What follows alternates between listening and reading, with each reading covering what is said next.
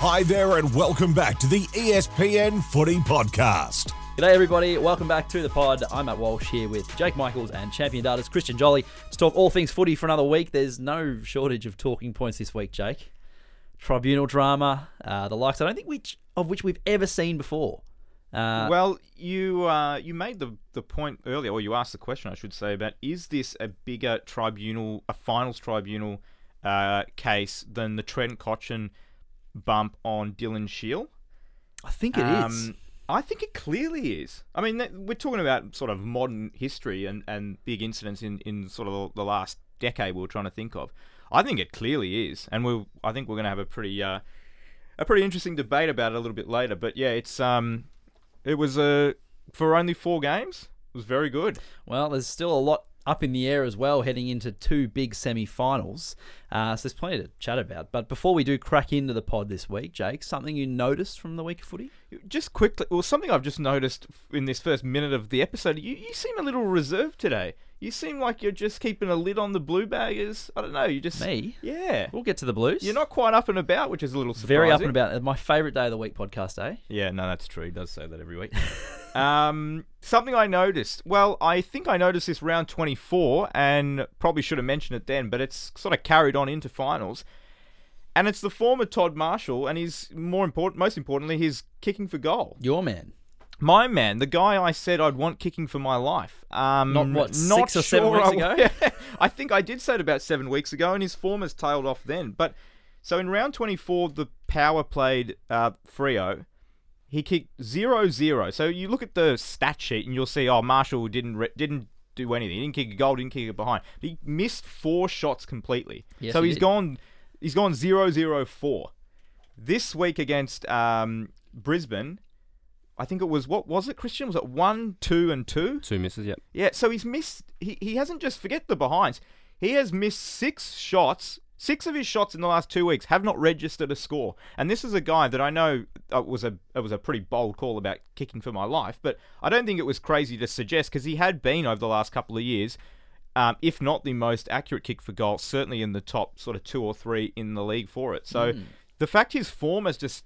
I don't know whether it's confidence or his mechanics, the ball drop looks different. I don't know what it is, but it's just abandoned him at the wrong time. Yeah, so rounds 1 to 13, 63% accuracy. Round 14 onwards, which might have been around the time that you put your life with him, he's gone down to 46%. Well, he must be listening. Sorry, Todd. Todd, you got to reverse that, Moz, somehow. He apparently is a little bit of a hip complaint as well, so they might be factoring into things. Port, we're going to talk about I know what they're like. I'm injuries. battling a hip flexor issue of my own at the moment. Not great. But it wasn't a great week for a lot of players in front of goal. The pressure of finals must get to some of these guys. Like Bailey Fritsch, one of the more reliable blokes in the league, had one that went at right angles. That was unbelievable. What about Harry Mackay? That could have been a big don't come Monday.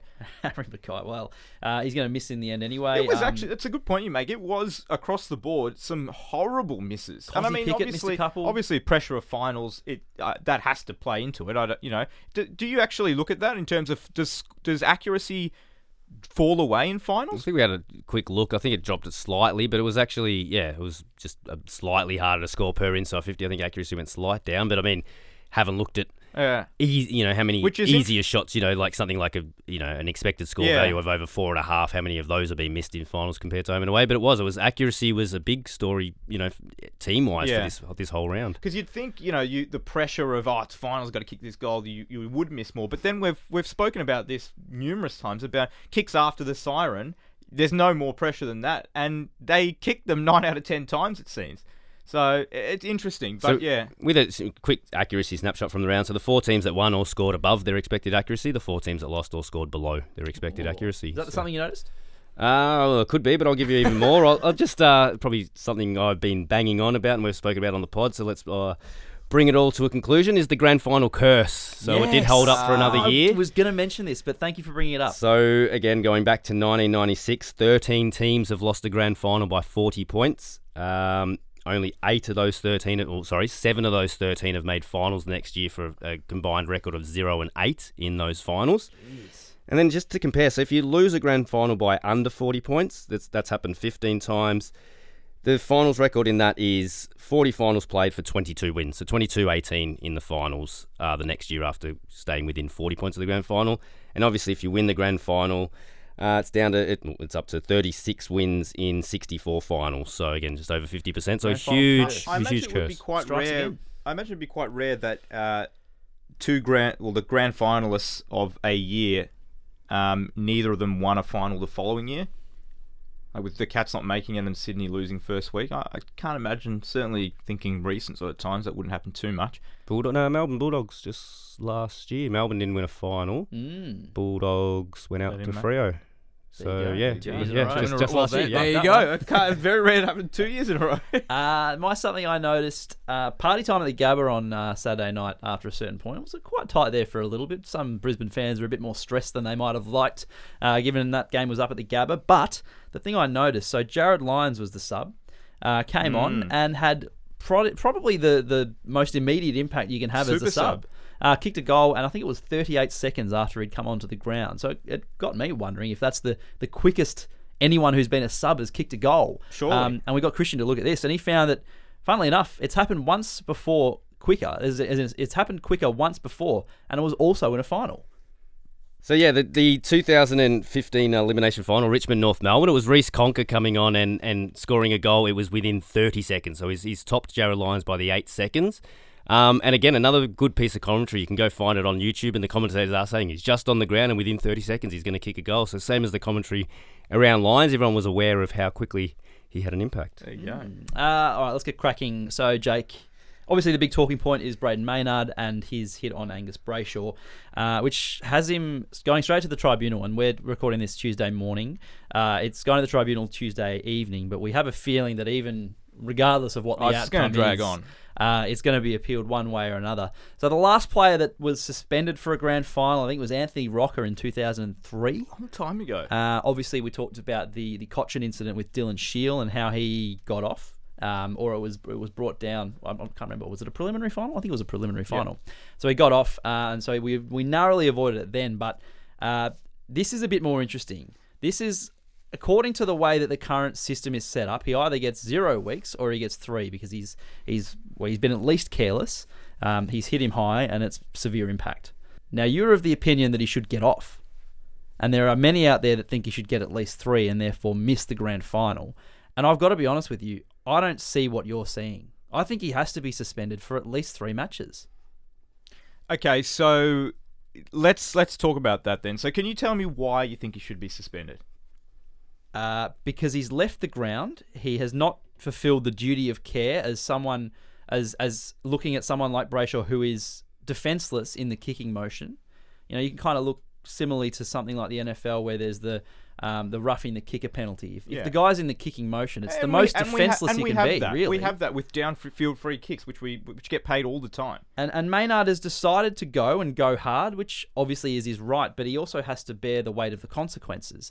And now he has turned his shoulder, and he's hit him high, and he's knocked him out for 2 minutes. It's severe in every sense of the word. Okay, so the concussion is a byproduct of what's happened. And the act. And we've always said to suspend the act. And the act of him turning the shoulder and hitting him in the head. He hasn't turned his shoulder to lay a hard bump on Brayshaw's head. That's as clear as day. I don't think anyone's arguing that he's turned his shoulder to lay. He's turned his shoulder to make sure that was the part of his body that hit Brayshaw.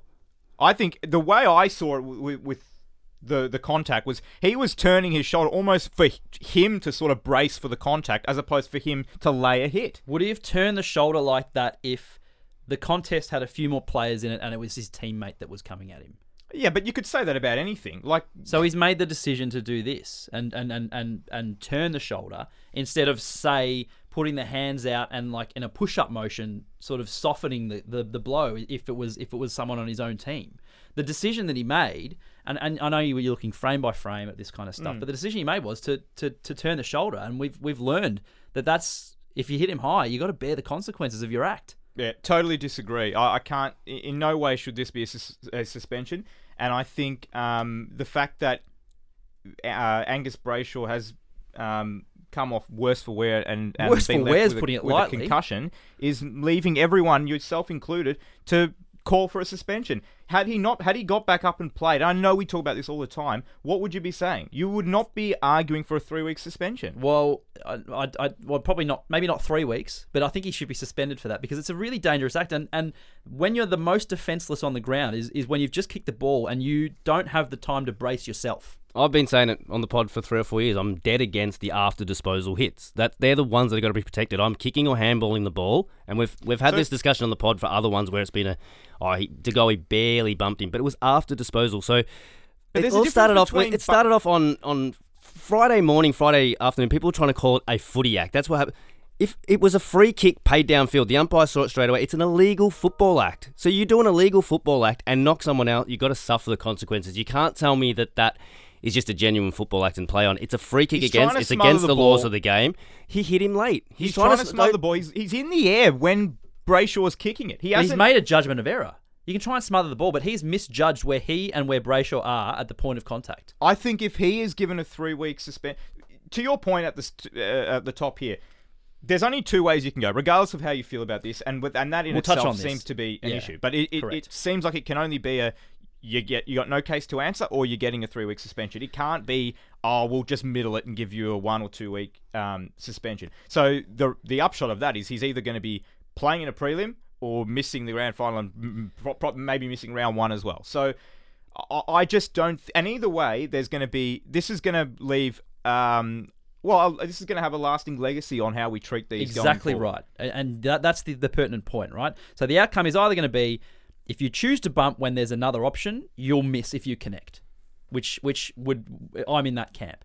You know, you get done, and by the current guidelines, that would be 3 weeks, and maybe the guidelines need updating, but that's a discussion for another day. But the other option is the tribunal sees is, well, the head is sacrosanct unless there's a grand final on the line, and this is the bit does not sit well with me at all. Never sat well with me, and we've spoken about this you've brought it up on the pod. Would you want that to be paid in a grand final? Would you want a final in a home? Like, I might be going against what everyone else out there is saying, but all game of footballs need to be officiated and ruled the same way. I don't care what next week is. I don't care, but people are trying to say he shouldn't miss a grand final for this. I've never said he shouldn't miss the grand final. I'm saying if this is round 7, he should not be suspended for 3 weeks. Yep. He should not be suspended. You're probably one of the first people to put that out there. I would like to hear other people say the same thing. I don't care that it's Braden Maynard. And people will dispute this, and you guys might laugh this off, but I know it's 100% true.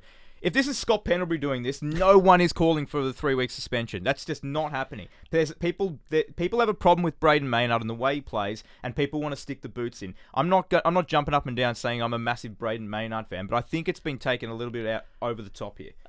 Look, I think, given what we've discussed and how you can look, I think he has to get suspended for 3 weeks, and I think that if he doesn't, given the context and everything we've just talked about, it would be a terrible, terrible look for the AFL. And that's not using the fallback, quote unquote, excuse of there are looming concussion but we are. lawsuits and all that sort of stuff.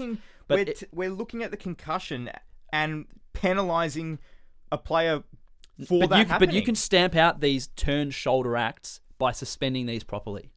But then it all comes back to. And I agree with that. We don't want to see concussions. But then it should all come back to the act rather than the outcome. Yeah. Because this is what it seems to come down.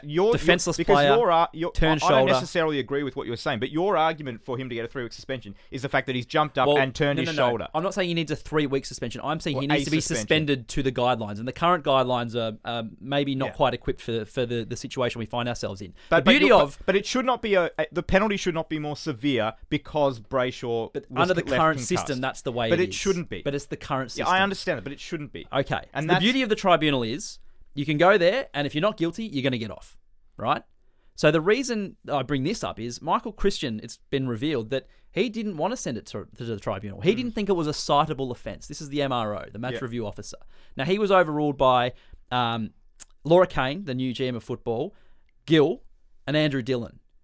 The fact that this had to happen, and Michael Christian thought this was not a citable offence and did not want to send this to the tribunal, is quite frankly, he has to go, doesn't he? Has to go. If you don't think that that's worthy of being cited and going to the tribunal where you can get off if you're not guilty, he is so out of touch with where football is and where football's going. And if the 3-person panel, the EGM, the next in-line CEO and the current CEO think, no, that needs to go to the tribunal. I'm sorry, we need to get rid of this current MRO, replace it with I think we need to go back to a panel. You can't just have one guy that's, ferociously watching these footy games and combing through every contest, because it's just not good enough. I don't necessarily disagree with what you're saying, but I do think it sort of highlights how polarizing this topic has been. I feel bad for Chris O, but it's not good enough. But as you said, where it's Tuesday at 11:26 right now, and we have no idea how tonight will go. I have no idea. And it's not going to end tonight. Exactly. And it's not Tonight's going to end. And it's just going to go on and on. And for everybody's sake, you want to know sooner rather than later what the outcome is. Yeah. I'm pretty. When I first saw it, and because when I was watching live off the TV, you didn't quite see it straight away, and then you saw. I knew it was going to happen. I could see it happening. And they cut to the shot of the forward line. I said, I want to know what's happened there because something bad's definitely just happened. And when they initially showed the replay, I thought, it's not anywhere near as bad as I thought it was. And that's the opinion I've held, and that's how I feel. And I think he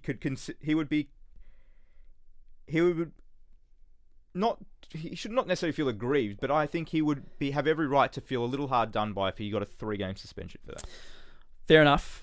Disagree, but fair enough. Should we talk some footy? Of course. I feel like that's going to be a hot debate on the old social media. Big time. We might have to clip that up for the socials. Key stat from every game is the segment that we've had this year, and there were 4 big games, obviously starting on Thursday night with the Pies win over the Ds. Now, the Ds, we might get to their inaccuracy in their forward structure a little bit later, but just woeful in front of goal at times, and I had a look at their shot chart from Thursday night and just take too many hard shots. Hard shots, too far out, bad angles. It was just really disappointing, and they really kind of fluffed a chance to win through to a preliminary final. And what were you able to see from this game, Christian? Yeah, it was a lot what we spoke about before leading into the game is Melbourne were probably going to win the inside 50 count. They had that ability to keep the ball down there, but they were the 5th worst at converting those into a score. And that was the problem basically all night. So you look at, talk about accuracy. I mean, it was 8 missed shots. So, Jake sort of spoke about before. Everyone's obsessed with looking at the goals and behind column. There is another column behind that doesn't take into account all shots that are completely missed. 8 missed shots for Melbourne, only 1 for Collingwood on the night. That's the equal second biggest differential in a game this season. And that obviously comes in a final, which hurts.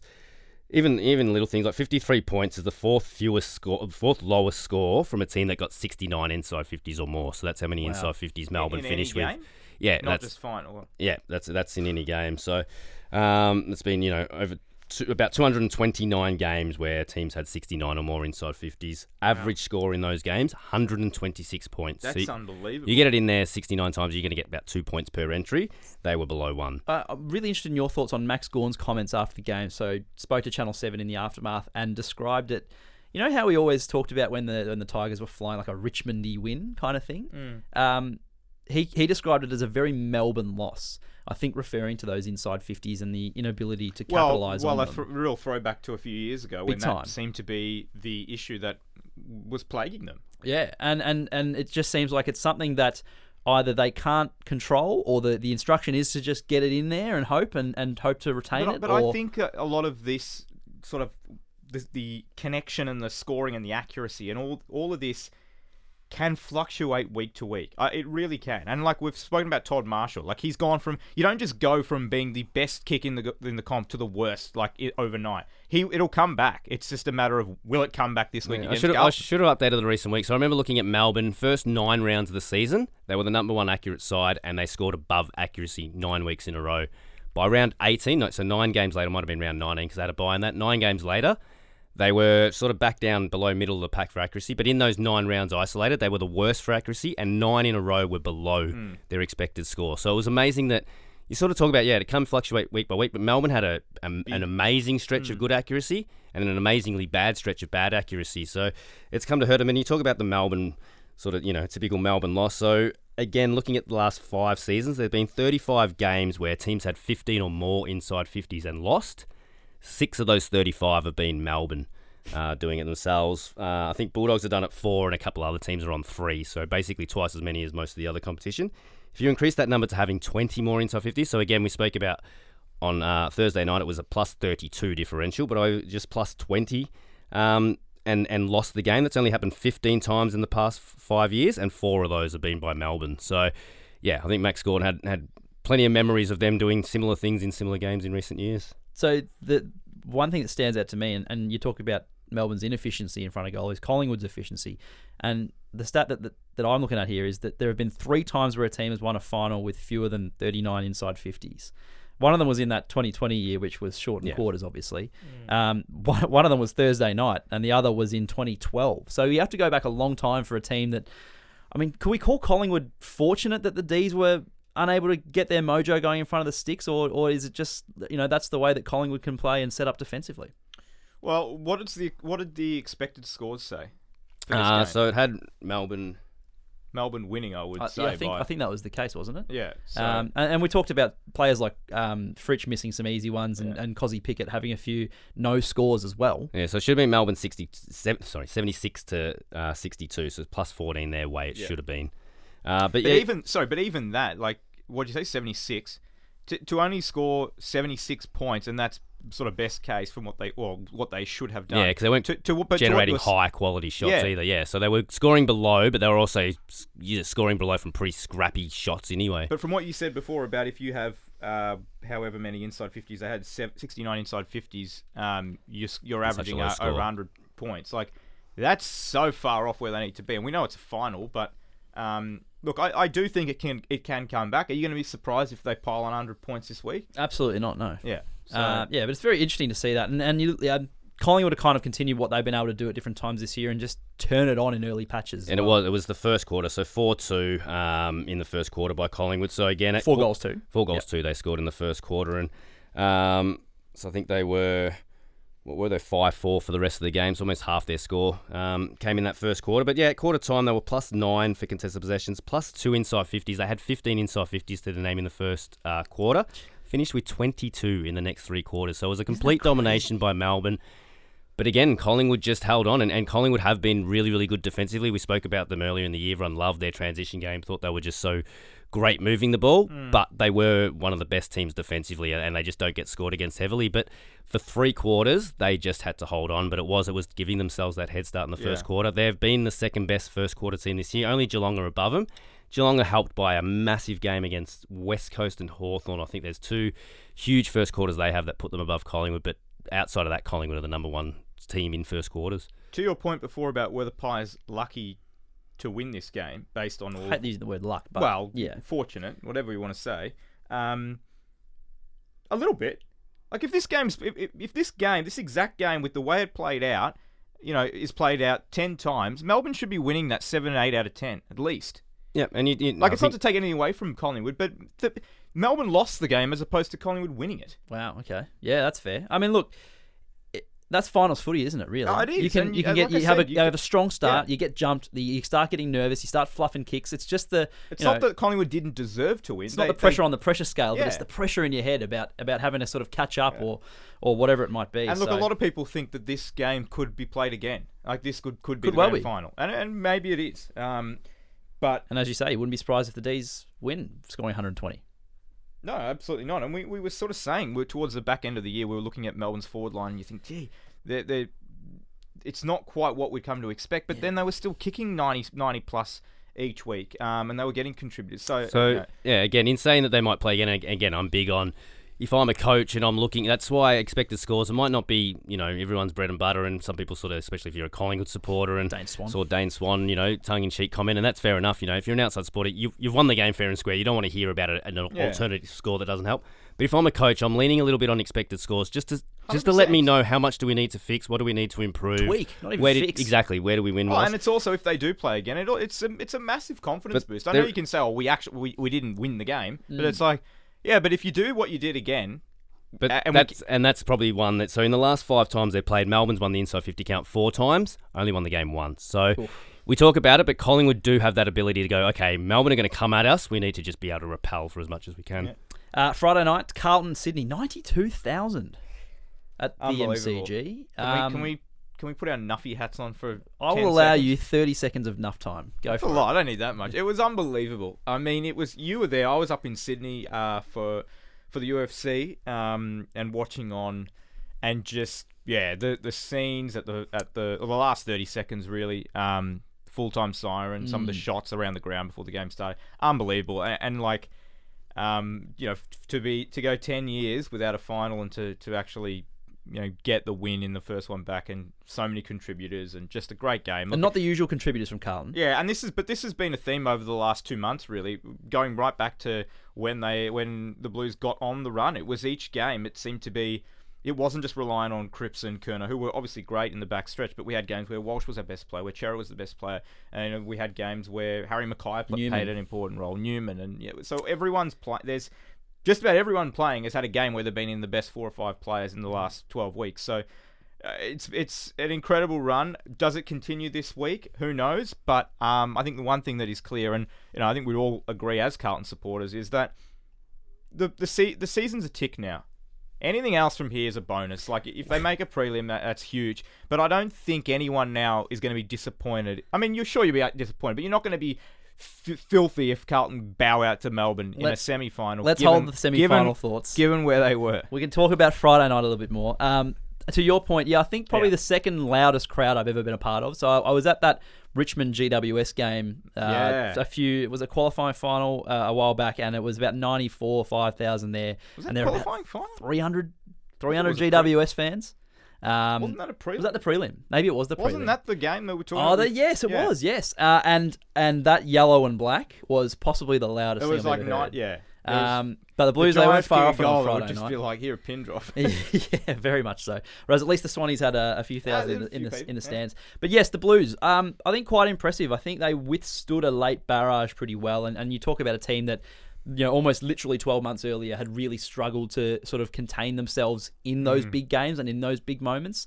And Newman, to your point, that final mark, just able to relieve the pressure. And the defensive unit's been so strong all season. The midfield, Cripps was tagged pretty well by Callum Mills. I don't think Cripps had anywhere near his best influence. No. I also think he's playing with broken ribs. 100%. And I don't think that sums up where Carlton is at the moment. And the fact that Cripps can not be a no-show, but not have a significant influence on the game, and Carlton can still win and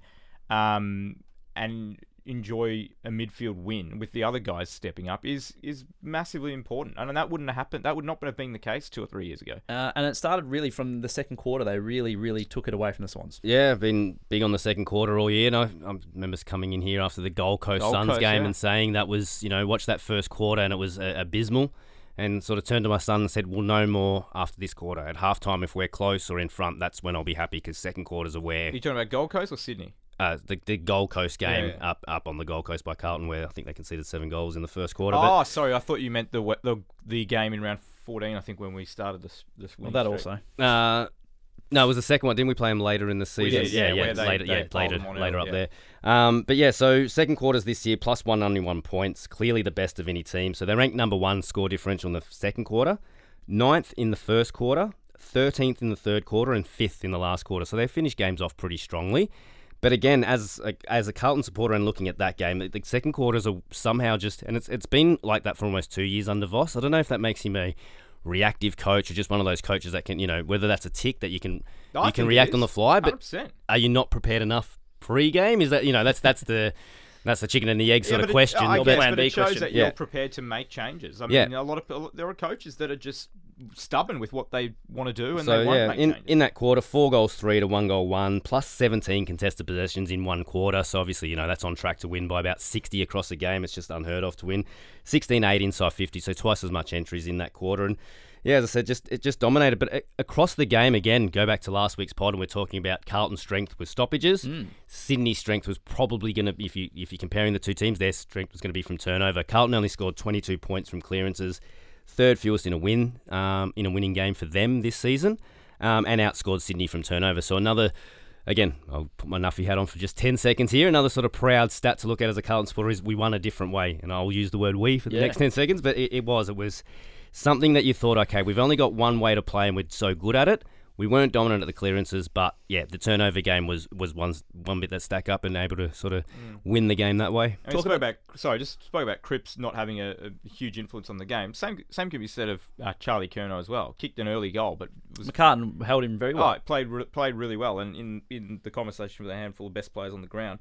So again, to be able to win a final without your two best players firing, yeah. I mean, it's Matt impressive. Cottrell stands up, plays the best game of his career. Blake Acres running from literally goal line to goal line, and was saved two, and kicked one. So 3 goals better side because of Blake Acres. So this is what you talk about when you're getting Carlton's contributors. There's another little one that's a bit of a hint that I love score involvement. It's just when you get the ball and how often the team scores from that. When Harry Mackay went off, he was leading Carlton exclusively with scoring. He had 7 score involvements, and everyone else, I think Chera had 6, and there was a few people on 5. So 2 of them should have been goals from the goal square. Exactly, like he missed, but again, even when he just clunked it at the top of the square, I was happy with that. Like I know the miss, was shocking and terrible, but I sort of went, oh well, at least he's marked it 10-15 metres out from goal, so it was a good start. But again, he sort of got the action going, and I thought Adam Saad was really, really valuable. 21 kicks, 2 handballs. That's the stat for me for Adam Saad. Give it to him and get him kick it down the field.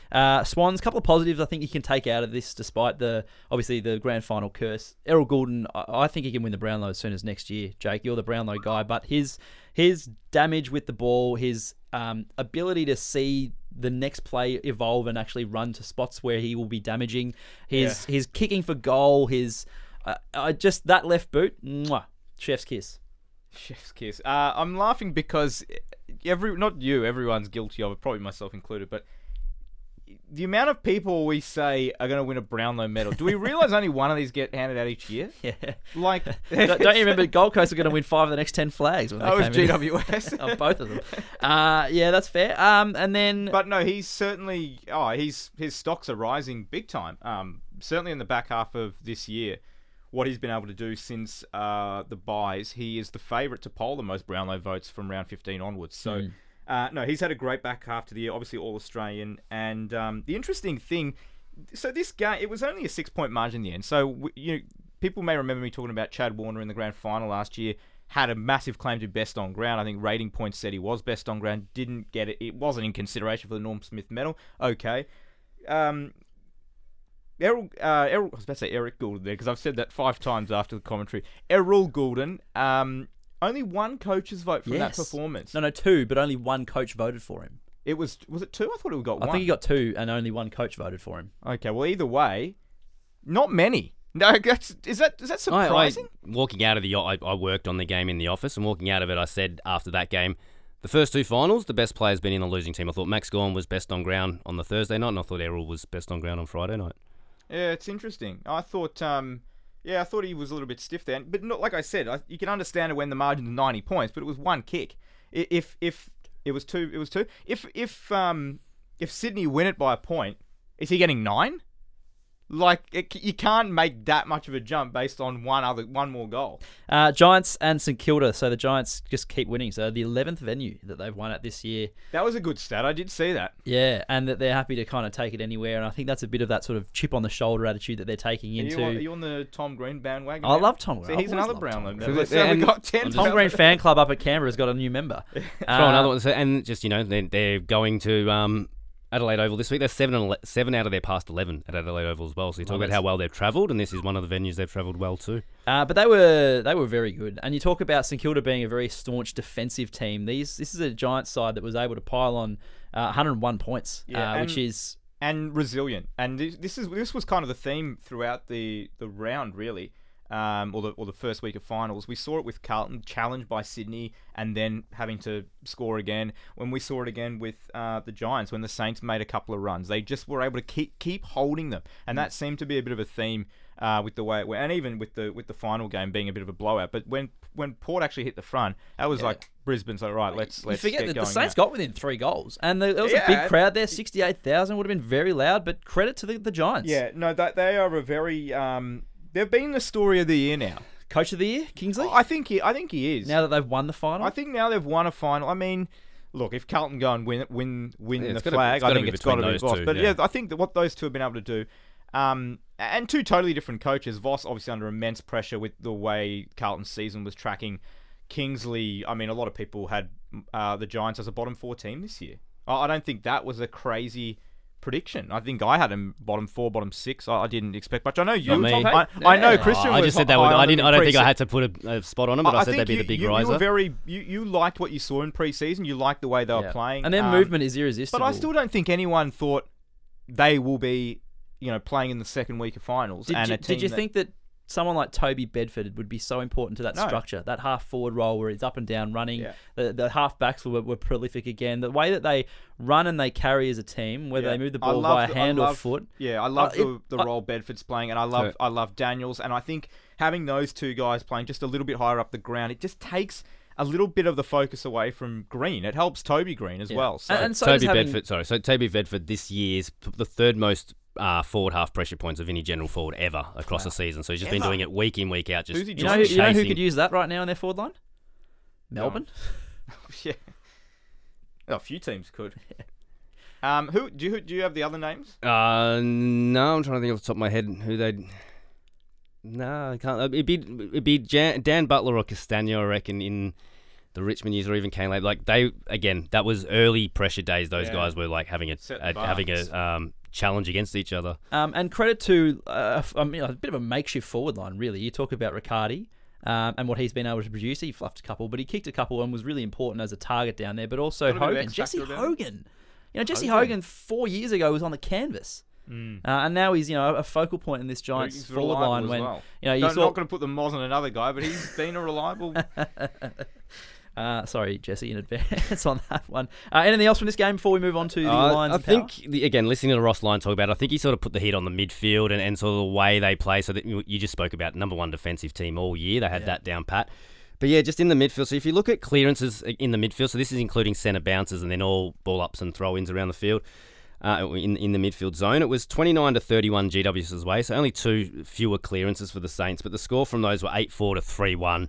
So it's that ability to spread from that initial contest. So you got guys like, and Jack Steele's probably the big one on this. He had 18 contested possessions for the game, 16 contested possessions at the stoppages, 2 outside of those. So compare him to Tom Green, who was the biggest contested possession winner midfielder for the Giants, 9 pre-clearance, 8 out in general play. So again, able to get on that spread.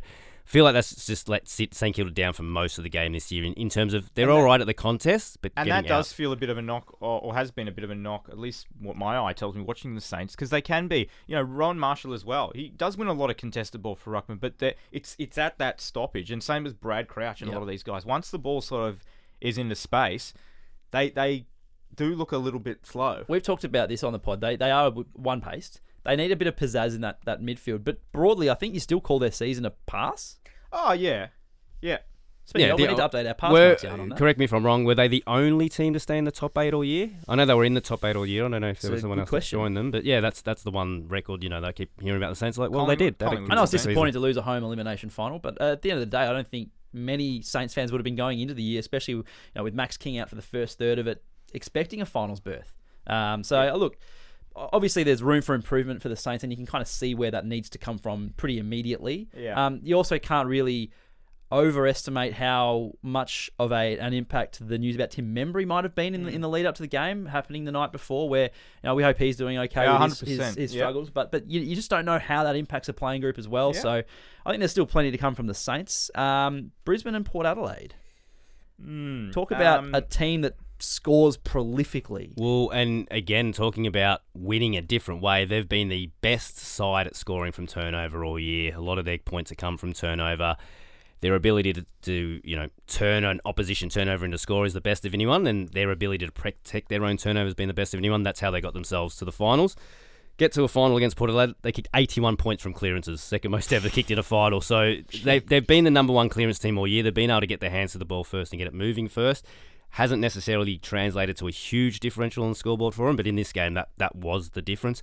And another surprising one, I'll throw it out there, even though I can't agree with it. No one agrees with it. Next to me, the expected scores in this one were 100 to 98. That's staggering. Exactly. There's sometimes you look at it and go, it gives you a good gauge of the game.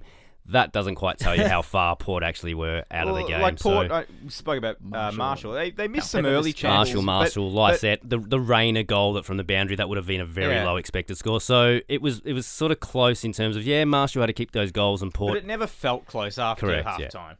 Yeah, that's fair. Look, and that's Brisbane's MO at home, is they just grind, and you can be playing a good game, but they're going to just continue to do it. And so they're undefeated at the Gabba now. Well, this is the thing. So of the 6 teams remaining, is Brisbane the most likely to be playing in the grand final? They got the best chance of being there. I think so. I mean, they have to. The D's might be able to go there and cause a bit of a ruffle. They might be able to, but they got to get through Carlton first. They do. And then they got to go up there and win on the road. So that's a tall order. Yep. And yeah, I don't know. I think it's I think everyone thought their chance was when the grand final was in Brisbane. They had it all kind of set up for them. There was so much pressure on that, though. I think this year's been their best year. Do the numbers say they're playing better now than they ever have? Again, they've got the turnover game was as strong as anyone else's, and their number one clearance differential. So probably yes, they've been number one in a few more areas than they've previously been in other years. Well, yeah, that's interesting. The pressure's now on them as well. So we were talking about this pre-pod as Carlton fans, and you sort of say, well, now that anything that Carlton does is a free ride, right? A bit of a free hit. Yeah. Whereas you look at a team like Brisbane who have been there before, and the expectations are now higher, and they haven't been able to make a grand final. The pressure is on them to perform. So the fact they got that first one out the way, look, it's good, but they still do have at least 2 more wins to go if they want to sort of, I don't know, tick the box, I guess, so to speak. I think the big individual performance from that game, Hugh McCluggage led Brisbane for disposals, contested possessions, ground ball gets, score assist and uncontested possessions. So I said led them for the inside winning, led them for the outside winning as well for the contested possessions and uncontested possessions, and then able to hit the scoreboard with 4 score assists. So I think he was like one of the main differences in that middle part of the game to get Brisbane ahead. Cam Rayner, around goals, I think you got to keep him there. You can't be putting him back into defence as they try to do it. Never again, yeah. Yeah, I think that's a pretty easy decision. Good stuff. So this week, now attention turns to a couple of really big semis. And there's some still big storylines to emerge. So the Demons and the Power and the Blues will all have forced changes to make. The Giants will look to get Cornelio in, so there's going to be a couple of changes there you would suspect as well. Going to be a fascinating weekend of footy. Jake, quickly off the top, can you make a case for either of the qualifying final losers to have a straight sets exit? I think you can make a case for both. Wow, okay. And the one I'm going to make a greater case for is Port. You spoke about it before, the pressure with Brisbane. Well, yes, I totally agree, but there's less pressure now. Like the pressure valve has been released with that first win. If they lose a prelim, it's going to be disappointing. But if they win that, regardless of what happens in a grand final, it's they've taken a step. Brisbane, they're going in the right direction. Port, the issue with Port has been they can consistently get to finals, but then they're falling short time and time again. They haven't made a grand final under Ken Hinkley. Is it 3 preliminary final losses? Yeah, a couple of home ones as well in that tenure. The pressure was obviously on early. We've spoken about the Warren Treadray untenable call, and then all of a sudden, out of nowhere, they go on this 13-game winning streak. They become, just about flag favourites along with Collingwood. But then that is snapped by Carlton, and they haven't really been able to get back to their best form. Now, the issue with Port is they lose their first final, they go back home, and now all of a sudden, the team that was halfway through the year was Ken Hinkley deserves a contract extension. Port's finally figured it out. Now they're 1 game away from all of this blowing up in their face and the spotlight being back on when everyone's going to be saying, what the hell happened with Port Adelaide? And the team that they're playing is probably the team they want to play. I mean, you don't want to play any of these teams. They're all capable of winning. But the Giants are more than capable of causing an upset. So the Power have a couple of added sort of little wrinkles in here as well. So Trent McKenzie's going to have to miss, which means they're going to be undersized. They won't be playing Tom Jonas. Well, he's injured. I think his calf is still giving him troubles. So there's a really big question mark at the selection table.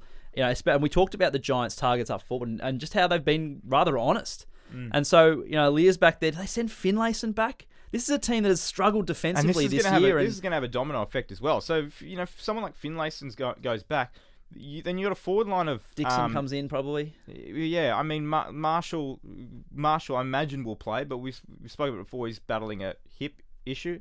There's Dixon and Lord as well, Ollie Lord, who actually did play quite well, but there's a difference between playing, as a third or fourth option as opposed to a second option. So...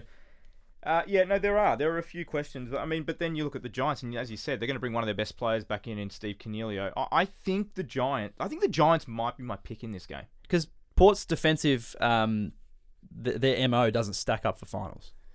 Yeah, and we've been sort of questioning it all year and saying, when they were on top of the ladder, saying, well, they've got that one part of their game, which was their forward half territory, the ball was barely getting down the other half, but when it was, their back six was, one, getting scored against, but two, losing contests. So they're the worst defensive one-on-one team.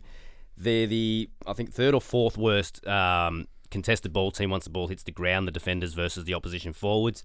And the other one I noticed is they've conceded the most goal, or the highest percentage of goals from free kicks this year. So bad at losing one-on-ones, a bit panicky when they do get sort of one-on-one. They're very, vulnerable of giving away a free kick in front of goal. So if you look at round 13 onwards in the Giants' best time, they're the second best team at scoring for points for. They're the number one team at scoring from points from turnover. Port are 11th in terms of defending points from turnover. So you talk about all of Port's weaknesses are part of GWS's strengths going into this game. Massive but again, warning signs. But they beat them earlier in the year. And if you look at that game, I think we spoke about, I should go look at my notes again, but it was a 20-minute... Brisbane by 50 points. But Port beat GWS in a 20-minute period, and I think for the other 100 minutes of that game, I made a case that it was very, very even. It was just that Port were able to get about a 4 or 5 goal real advantage quickly and sort of put the game to bed. But for a lot of that game, they didn't win the inside 50 count. I think in the first half, they may have been behind. And it was very rare for a team to be able to win territory against Port. GWS were able to do it for half a game. Again, that's the one thing that Port will just need to rely on. At Adelaide Oval, get the ball rolling their way first and just lock it in their forward half. But again, GWS have the ability, and that's why I picked them as one of my big risers, the ability to move the ball end to end. That's what Kingsley fixed first, and now they're starting to get their forward half and contest game in style. Yeah, who will be the Toby Green matchup? Yeah, with all the changes, probably Ryan Burton. He's been getting Charlie Cameron and things like that, so he should start on him. D's are going to have to make some forced changes as well. So obviously Gus Brayshaw is going to be out. Jacob Van Rooyen also out through suspension. What about Gawn? Max Gawn has a broken toe. It's been reported. There's Can't imagine he'll miss, but you don't know the severity. So there are those sort of those variables, but there's also just the dysfunction around the forward line, and we did talk about it earlier. But the plus 32 inside 50s and still losing the game, and we've talked about the quality of their inside 50s before, and this is one of the things that we asked Christian to kind of have a look at, is just how they differ to every other club, and if it is noticeable that their inside 50s, despite being high in terms of numbers, are poorer. Yeah, well, the easiest one to look at is your kick rating when you go inside 50 again. So it's just looking at how much pressure you're under, the target you're trying to hit, and how well you do that. They are 18th for their kick rating inside 50. So a little bit of that is execution rather than what's ahead of the ball. That's a guy, could be kicking to a guy 40 metres in space and missing him or getting a spoil instead of a mark type thing. So their kick rating's not good. When they get it, again, we look at your land zone, so whether you're landing it within 35 metres of goal or outside 35 metres of goal. When they kick the ball inside 50 and land it within 35 metres of goal, they're the second worst at turning those, or at retaining possession from those. So they don't have sort of those deep forwards. It does, to me, feel like a lot of their forwards, Pickett, Fritsch, they do sort of come up closer to the arc and sort of win that shallower entry rather than a deeper entry. But yeah, as I said, the retention rate for the shallow entry is still out. I think it was 11th or 12th, so not great either. So a few numbers there, but going back to Thursday night, I think the biggest one for me is who was kicking inside 50 for them. So Max Gawn and Clayton Oliver had 18 kicks inside 50 between them. They both had 9 each. 2 of those, both Max Gawn's, will result in a behind. So zero goals from those 18 kicks inside 50. And I've looked at the vision of Max Gawn's kicks inside 50. They were all 50-metre bombs. Yeah. Either from a set kick or turning and snapping from the centre spout. Well, he never kicks. I've never seen him kick it short. Yeah, he kicks the cover off it. And again, time. Oliver does have pretty good retention numbers going inside 50, but I felt like he was the same on the night.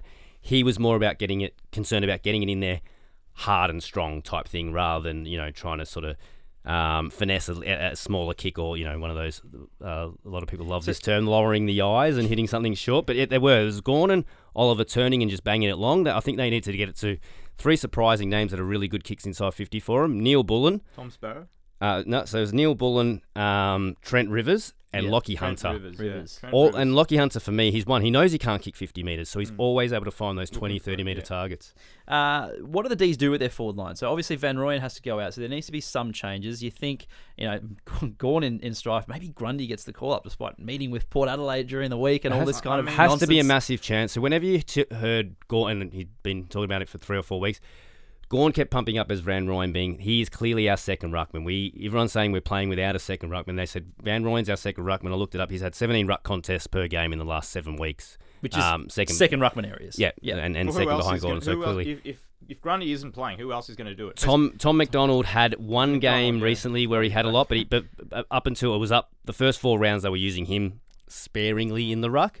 Hasn't really done it since. He's only done one game since. But again, if they like that second ruckman role, it's but depending Brodie on Grundy's the got to be a severity chance. of the Gawn injury. Let's until we know more. I think he's going to play. He's the skipper. Yeah, he's going to play. But if it's, I think he's going to play kind of regardless. But if it's worse than you think, where he's not able to get around the ground as easily as he would normally be able to, is there something to be said where he plays as a permanent forward and Grundy plays full-time ruck? You'd hate to be having to tinker with the magnets this much in a cutthroat final. If Gawn's fit, he's playing 80% ruck. Petrarca goes forward, maybe. Well, he has been, but I think no, as in more permanently. Well, I think he kind of has been. I mean, but Melbourne looked to be playing their best when he went into the midfield. This was the But now issue. Gus Brayshaw's out as well, and you look at last time Melbourne played Carlton. No, I think Brayshaw had 32 touches. Yeah, I think with Carlton's contest work, the fact that Carlton has consistently been, certainly in the back half of the year, the number one sort of midfield, number one contested ball clearances and all that. I think you have to have Petrarca playing in the midfield. So the Blues obviously lose Mackay, and Martin will let's assume he's going to miss. I know that he's challenging at the tribunal, but if he gets it down, I think he gets it down to at least 1 week. So if Martin gets 1 week and Braden Maynard gets 3 weeks, there's something wrong. No. If Braden Maynard gets off and Martin gets 2 weeks or 1 week, there's something that's off. He punched someone in the face. Yes. Anyway, so who comes in? Jack Silvani probably comes in if he's fit. Yeah, I think he probably does. And do you persist with the 2 ruckmen plus Silvani? Because Silvani, you talk about a second ruck role, has been able to do that in the past. That's an interesting question. I can't see any reason why they would drop either one of those ruckmen after. So you're playing 2.5 rucks. That's the thing. Yeah, I think that's what I mean. Are you dropping? Yeah, I think Silvani's just going to be a permanent. I don't think Silvani needs to go near the ruck. He can sort of come up as that high half forward and have an impact at the stoppages at ground level, but he doesn't need to take a ruck contest. I think that's exactly it.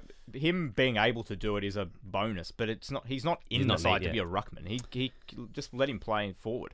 I think with the Harry Mackay out, I want to be a bit blasphemous here for Carlton supporters, but the heat goes a little bit on Charlie Curnow. So I had a look at his record this year. Hasn't got a great finals record, only 1 goal, but against top 8 teams, so across the year, 2.3 goals against top 8 teams, but a fairly good result. He's had a 6-goal game against Collingwood and a couple of threes. Got 19 against the Eagles. And 4.3 goals per game against the bottom 10, which, helped by a couple of games against the Eagles and things like that. But it's where he's also taken his marks, so taking the exact same amount of marks against top 8 and bottom 10 teams, so somewhere about 7.1, 7.2 marks against either of those two oppositions. 1.8 in the forward 50 against top 8 teams, 4.1 per game against the bottom 10 teams. So he was really good at taking those high marks on the wing late in the game, but there hasn't really been a game besides that Collingwood game where the opposition has had to sort of really, a top 8 opposition anyway, has really had to change their defensive structure to make sure Curnow doesn't get off the leash. That's something that Carlton needs to sort of work out. If they can start again, Lever will start to sort of float and be worried about him, but if he gets 3 or 4 early, then Lever's got to really stay back a bit more, and it changes everyone's sort of train of thought. So again, big one for Charlie to step up against good teams. In 3 words, a winner and a margin for both games, Jake. 3 words. That's 2. I don't know how to do that. Haven't thought about this at all. Well, I know this is more than 3 words. Your gut feeling? My gut feeling, Melbourne by 8 points and the Giants by 14. I think the Giants are going to win. I think I'm pretty confident in the Giants this week. Yeah, Melbourne by 5, Port by 20. Blues by a kick. Power by 2. We do always get sucked into the elimination final winners. It hasn't been as bad this year. Some of the queries we get back in the office of give us, surely that team can't win. It's like they've only lost the 1 game. But not to bang on it at the point, but given we'd spoken about it all year, the top 4 never felt they were that far. But also the form of the top 4 teams. The form of the top 4 in compared the to last the form of 6 the 2 weeks. teams coming from below. It never felt. If anything, you make the case that the 5-8 were in better form. So I don't think it's crazy this year. I would be surprised if both Melbourne and Port won. Yes. I imagine at least one of them will lose. I agree with that. If you have a question for us at all, just hit us up at Footy Tips on Twitter. This one comes from Michael Porter. My mates always argue about who is an average AFL player, in quote marks average. Insight from Christian on who would be considered an average player in the league would be fascinating. Now, this could be taken as a couple of ways. Obviously, you're a very good player, and you're a good middle of the road player, or you're average. Let's put it out there. We're not talking about, geez, he's average. We're talking about he's average. We are. There's the same thing. The positive spin, not the negative spin. No, but it's the same thing. How many players in the league? 700. You're the 350th best player. I think it's about 800 in the league, but again, looked at this numerous different ways. Could have spent days on it. It was an interesting query. So, again, because when you're trying to get it down to one name, again, it gets a bit, you want to make sure you're sort of covering all angles. But the one measure that we use, that we sort of spoke about, rating points and ranking points being the original one from '99. The way that was set up, again, it was based on 44 players playing, but the 3,300 points that are available in an AFL game is based on an average score in that would be 75 points per player. So an average player in a game back when Champion Data started was going to get 75 ranking points per game. So all I did is sort all the players this year and looked at who averaged closest to 75 ranking points in a game this year. Matt Kennedy for Carlton came up. So again, I thought, yeah, fair enough. Pretty average player. And again, an average player for me is he's a good player because he plays midfield. So he's clearly midfielders are better players usually. Your best players play midfield. But he's not a dominant midfielder. He's probably not a straight 22 selection. That's what I mean. For so Carlton. if every club is fully fit, how many clubs is he getting a game for? Well, considering how many 10? on the list, sort of 45, yeah. Half-ish? That so makes sense. if you're on the precipice, that makes sense. Yeah. Okay. Any other thoughts? Yeah, again, using rating points in the same sort of way. So just looking at rating points is an arbitrary number, so there's not a 3,300 value going out for every single game, but just looking at everyone's average for that and who was the closest to the average of all the players. That was Jack Zeeble this year. And then a couple of the data guys behind me said, you got to use median as a better way. So 2023 median ratings player. So just looking at all the players that have played at least 6 games for this one, who's smack bang in the middle for rating points. It was Tyson Stengel this year, which you sort of said, gone from all Australian down to, being called average. And take that with a flag, though, wouldn't you? So that's using rating points. Using ranking points, another one that I sort of agree with, Darcy Fogarty. Just an awesome goal kicker, but what else has he really done? He'd get a game in most teams, a pretty good forward, but the same thing, he's never really dominated for the whole season. Because I make the case he'd get a game in just about every team, really. I mean, and his upside is so good. His upside is easily top 100 player in the comp. Forget around the 300-400 mark. So that's an interesting one. But you're right. It's measured on output. He's living on this upside for quite a few years now, though. So, but my favourite one, going back to 2010 to 2023, we got this other measure, 100x rating points, which again looks at every position you're playing and how many rating points you should get. So we know key defenders are going to score less than midfielders. So it takes into account that if you're a key defender and score 4, then that's a good game compared to a midfielder scoring 10, etc., etc. Yep. Went back to 2010, tried to find the person that had played at least about 50 games in that time and was just smack bang on 0% output. Ryan Bastanak. And I think I found the most average player of the last 14 years. Bastanak, great player, 162 game career or so. 2 clubs wanted him. Picked most week as a winger. But could walk past him in the street. Wouldn't say he's more than an average player, which again I don't think is a knock on you as to be an average player. He had a very good AFL career. Bit of David McKay about him. Just kind of hoped he came up there, but yeah. I only just saw this one. So Joel Sweet put this to us last night. I didn't see this. Does winning post-clearance contested possession give you a better chance of winning a game in finals than it does in the home and away season? Ooh, good one. It's going to be off the top of your head. Sorry about that. We can answer that on Twitter, can't we? I'll send you through the figures as soon as we finish in here. All right, Joel, I'll hit you up on Twitter. We're getting into Red Time of this podcast brought to you by Subway, which means, Jake, it's time for Is the Hype Justified or Is it Hyperbole? If a player goes off for a head injury assessment, the sub should be allowed to come on, a la the concussion sub in 2013, even if it means the sub comes back off to be used again if the player passes the HIA. Player passes, sorry. I don't mind this. I'm going to say justified with one little caveat. I quite like that idea, but we need to introduce AFL doctors at each game to be able to make these decisions. Independent doctors. Sorry, independent doctors. We can't just leave it up to the clubs to decide on this, because then, they're going to take the piss with it. And we know that's going to happen. So in 2013, there were penalties if you misused the sub in that way. Yeah, and that went out, but that's gone out the window. Yes. So if they were to introduce this, who's to say, we got to check this bloke for a HIA, let's get fresh legs on for 20 minutes. So I think I quite like the idea of it, but I think they'd have to tweak that to make sure, just to ensure the integrity. I agree with you. For the first time, probably this podcast, I think we've come to an agreement. Almost come into blows before. Christian, Matt Cottrell played the best game of his career on Friday. He was also a childhood blue bagger. Do players who suit up for the club they supported give a little more than if they were playing for a rival? I don't know. You'd like to think so. Yeah, exactly. We don't keep stats on who the kids were supporting as kids. That would be a good one. Bring back the prospectus and put that in there. We'll probably need them to. We'll probably need to redesign the draft nomination form or something to put club supported or something in there so we can keep track of that. I don't know. You talk about Cottrell and someone like that. The first name that comes to my mind, I was just reading the story a couple of weeks ago. Yeah, he does love a jumper grab, Matty Cottrell. But another one is Trent Bianco. I just remember the stories around him. Collingwood took him in a couple of drafts 2 or 3 years ago. Sort of 30s, a low 30s pick, so second round pick, and it was just a whole lot of articles about how he was just a one-eyed Collingwood supporter. His whole family was Collingwood supporter. Now there's sort of as list movements comes out that he may be opt for a trade or may not be safe for, at Collingwood next year. So it sort of goes the other way as well. It's like, how devastating would it be that you're trying to make it as a career and the team that you've loved is the first team that delists you, sort of thing. So I think it works both ways. I mean, things change. Look at the Crows and Matt Crouch. They couldn't stand him, and now they want him back. It's a good point. Jake, just to finish up, Ray Chamberlain didn't umpire on the weekend.